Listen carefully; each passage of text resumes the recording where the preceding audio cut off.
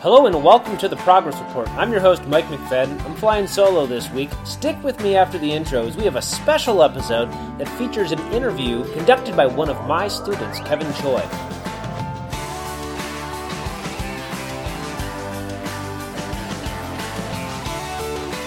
So in today's episode, we're going to do things a little bit differently. Due to scheduling conflicts and incoming freshman nights and basketball games and children, Brian and I were not able to coordinate a time to meet and talk this week.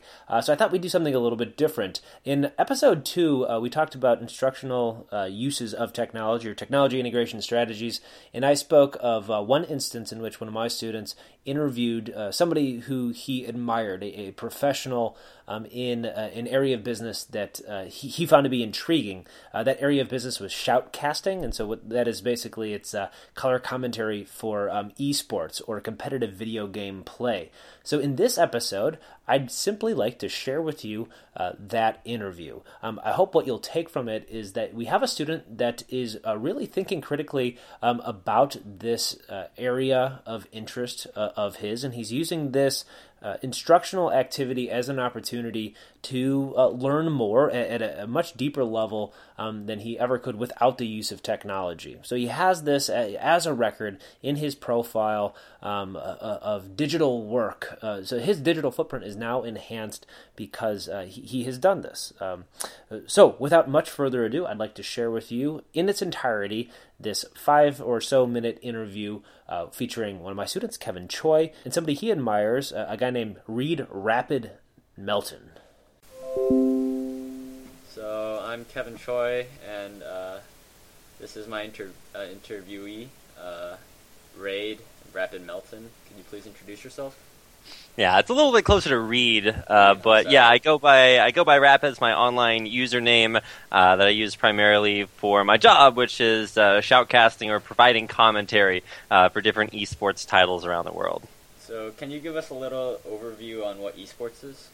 All right, esports stands for electronic sports, or at least that's, kind of what the term means. And it's essentially like traditional sports where you have teams and players and, big stadiums and tons of people watching. But instead of, using, physical character traits and attributes, it's more mental and cerebral characteristics like reflex time. And this is all done playing video games instead of more traditional sports. But it still has the same infrastructure, the same players and teams, and millions of fans around the world.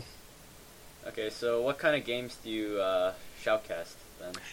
Right now I'm primarily focusing on League of Legends and Hearthstone, but I'm also branching out to a lot of other esports titles out there. It's just really whatever I'm passionate about at the time. I see. How did you end up in this line of work?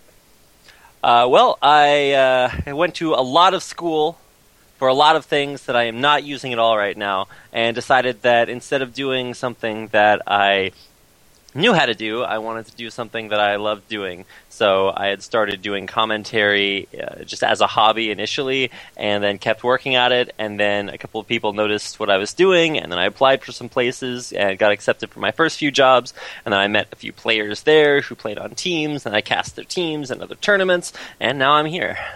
So nothing you did in college really relates to what you're doing now? I took a couple of public speaking classes that were very, very helpful, but outside of that, no. It was totally different from my degree. Oh, I see. So, how has your career evolved? Did you expect it to evolve like it did, or...? Oh, absolutely not.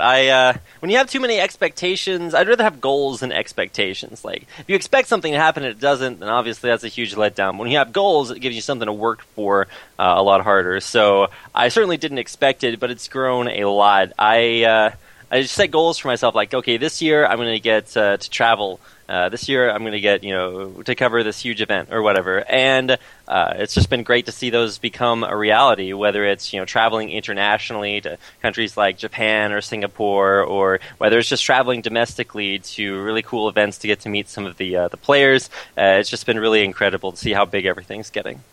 Wait, so when did you start shoutcasting exactly? Started shoutcasting about 5 years ago in 2010. Oh, so what was the first game you shoutcasted? First game that I shoutcasted was the Shinhan Bank Pro League for StarCraft Brood War. Oh, nice. I used to play that game a little bit. That's pretty fun. Yeah. So what's the most challenging part of your job? The hours, you have to, at least, I don't know about other shoutcasters, but in order to do enough research and just look up all the teams, the stats, put all that stuff together, it takes me about 100 hours a week. And the work hours are also very non-standard because I focus a lot on international competition. So I will cast tournaments in Japan, China, North America, Europe, and obviously all of those are on very different time zones. So you have to be very, very flexible and willing to live on not a lot of sleep, but it's definitely worth it if that's your passion. I see. So, what kind of commentating do you do? Do you give analysis, or do you do the play-by-play? I'm equally fluent in both, but I think I focus most on play-by-play, which is commentating while the action's happening. I see. So, what is one piece of advice for someone entering your field?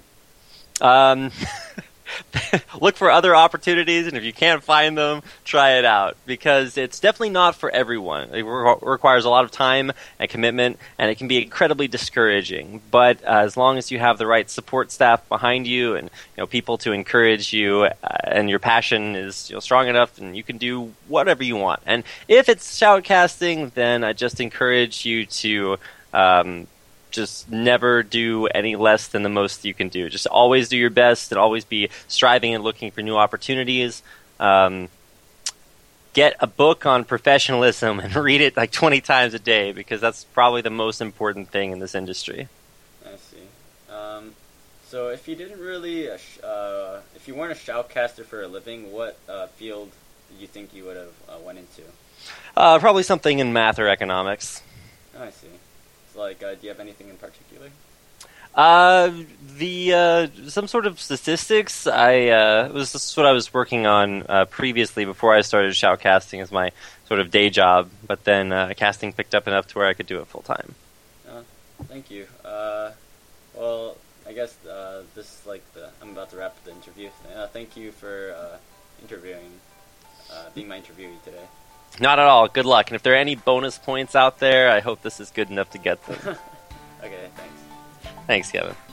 So there you have it.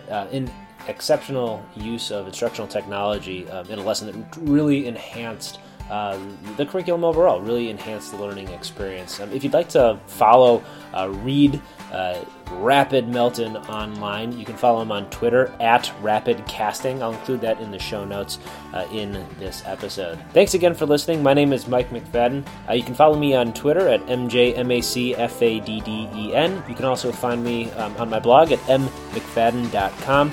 Brian's not with us this week, but he'll be back with us next week. You can find him online at Brian_Whalen on Twitter, and then at his website, whalen.biz, WHALEN.biz. Thanks so much for listening. We'll see you next week.